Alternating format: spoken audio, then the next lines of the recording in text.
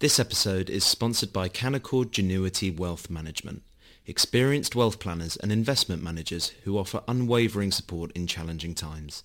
Visit candowealth.com for more information.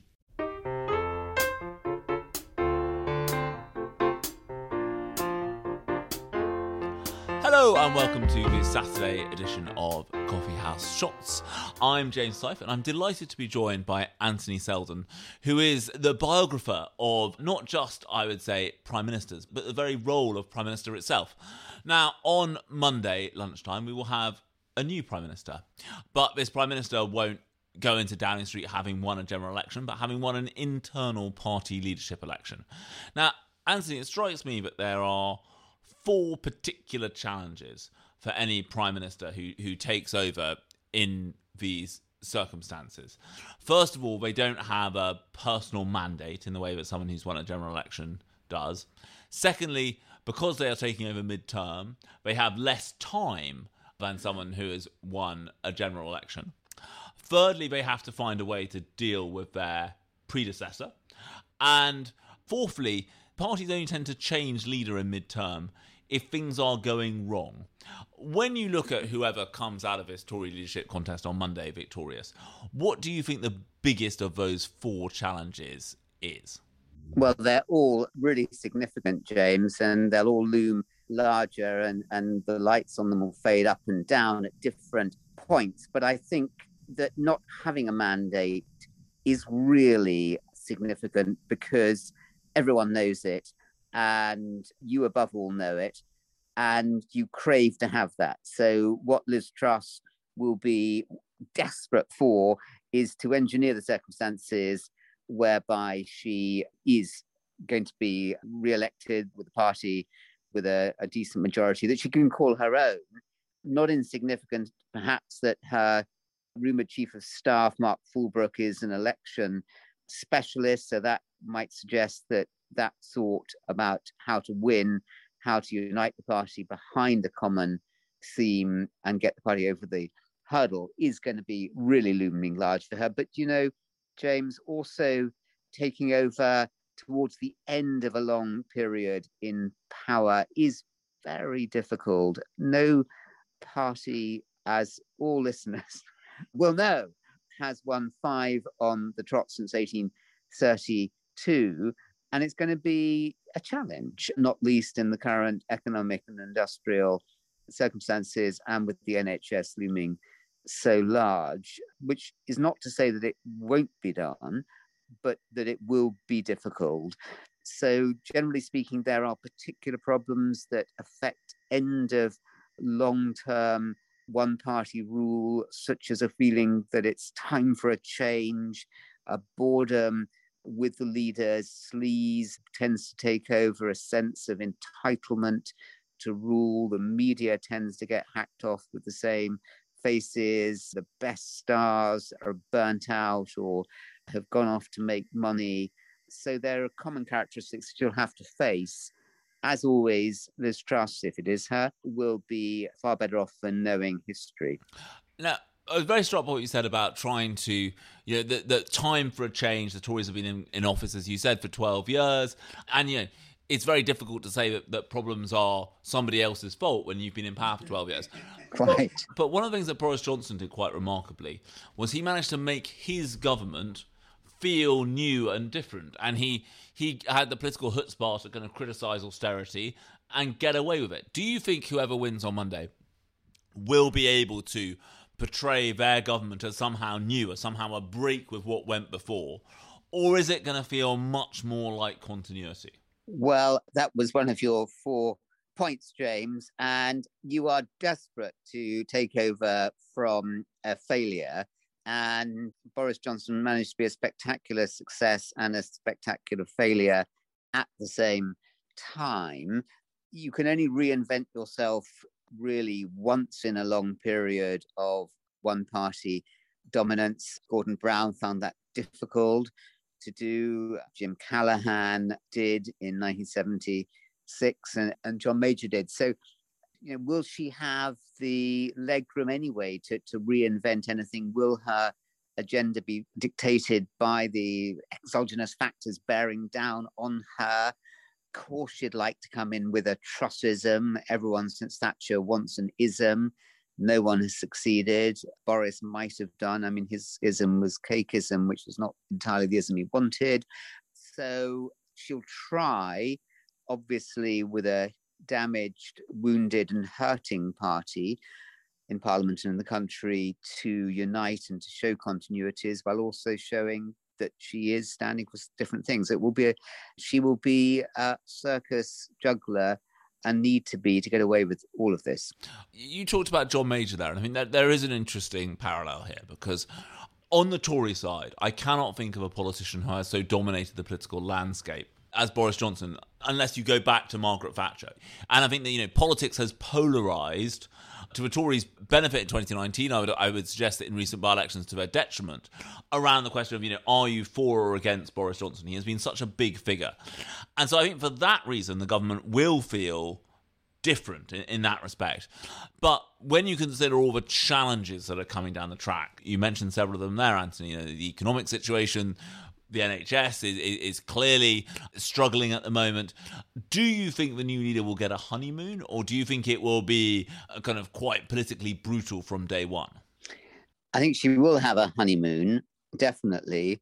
Not a Gretna Green, but a Balmoral honeymoon. And it will be over by the time the Tars touch down at Heathrow. So we'll enjoy the flight back, because that's the... I hope she makes the most of it and cracks open a few bottles en route down. It's going to be savage from day one. At least she won't be blamed like Major was, who you mentioned, for bringing about the downfall of her predecessor.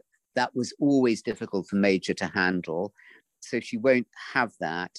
Every incoming Prime Minister, James, commentators will say this has been the worst inheritance since King Alfred. But in this case, it is awful and very troubling for her. So I don't think she's going to have that space that you normally do have to enjoy the job. And of course, it occurred to me when you made that, you were listing your points, that actually those who have fought and managed to achieve their own mandates, the last two were John Major in 1992, fantastic, and Theresa May in 2017. I mean, in fact, for John Major, it went sour within almost weeks with Black Wednesday, Britain's objection of the ERM, and he never found his footing for his last almost 5 years till 97, and Blair blew him away on the 1st of May. And Theresa May, again, it went wrong. It was just awful, winning to the extent she did win in 2017, losing the Cameron majority. So, whichever way you look, it's going to be hard. That doesn't mean that she can't do a good job and govern with credit, but very difficult taking over from such a big personality. You've written on Cameron, on May, and you're now writing on Johnson. What kind of post-premiership do you think he will have? You've already had allies of his, kind of Lord Marland, popping up suggesting that he might have another crack at number 10. I mean, how much of a problem do you think he will be for his successor? I don't think he will to her, because I think him and the ultras, Jacob Rees-Mogg and Nadine Dorries, etc., don't blame her, they blame Rishi Sunak. I don't think it will be in his interest to do that. Thatcher blamed Major. She thought that Major didn't come out strongly enough when everyone was crumbling in November 1990. I don't think it will be like that, but I think by the very fact of Boris Johnson walking and breathing, he will create problems for her, because she is not Boris Johnson. She's many things, has many qualities, but she doesn't have that enormous feel-good persona. And people will make unfavorable comparisons, even though I don't think he'll choose to make life difficult. What will he do?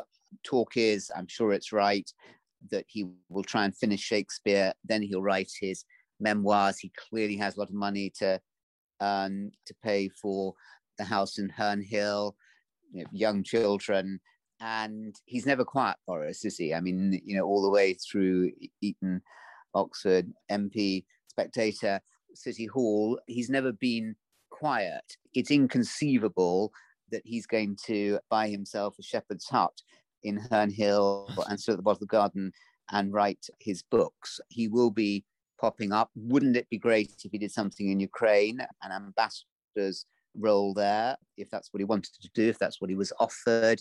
She will need to find something to keep that feverishly busy mind that he has actively involved, and that will serve her well.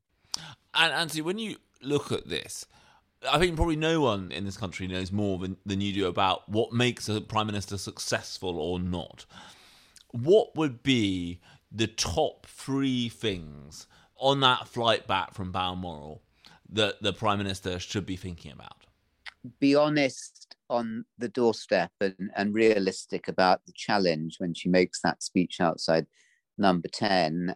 Churchill was always honest and realistic about the challenges serve all great prime ministers. Secondly, have a plan and stick to it. And that was part of Boris Johnson's significant problem once Brexit was done. She will have to have it be largely written for her. And then, despite the fact almost anyone in this country would fall over backwards to serve in her Number 10 or in her cabinet or be appointed to different jobs around her, most prime ministers are very bad appointers. And if she can be realistic and always, not just on the doorstep, but always honest about the challenges, if she can have that clear plan, which is the right plan, and stick to it, and if she can appoint and support people without interfering, and she needs to go on holidays, she needs to take weekends off, she needs to spend time with her children, she will serve nobody by being hyperactive.